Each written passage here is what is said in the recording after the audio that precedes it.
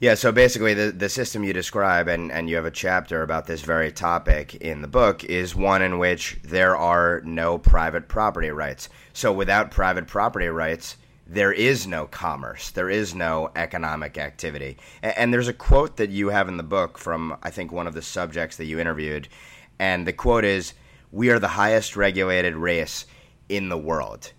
Explain the thicket of regulations that squelches any and all potential economic activity. So one morning I was on the Pine Ridge Reservation. I woke up in my motel and I had to drive to visit a school that was 40 miles away. The diner that was attached to the motel was closed, and I thought, oh, well, I'll just go drive to the school and get a cup of coffee. I drove 40 miles and did not find a single enterprise that would sell a cup of coffee. There was no restaurants, no diners, no convenience stores. There is nowhere else in America you could drive 40 miles on a highway without finding a cup of coffee. And I asked someone about this, and they explained to me that there actually used to be a coffee shop next to the motel, but the federal government, the BIA officials, had actually prevented the owners of the coffee shop from putting up a sign on the road directing people to the coffee shop. And so it had to close because no one knew there was a coffee shop there.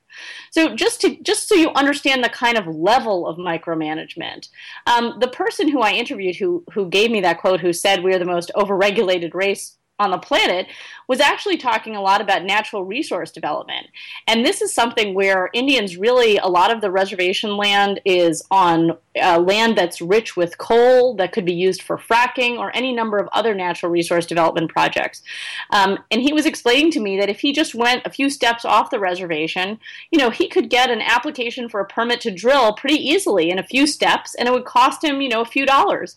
On the reservation, it was something like 35 steps, and it was going to cost him thousands of dollars. So between the BIA and the Environmental Protection Agency, his hands were tied. It became not worth it to actually engage in any of these economic development projects.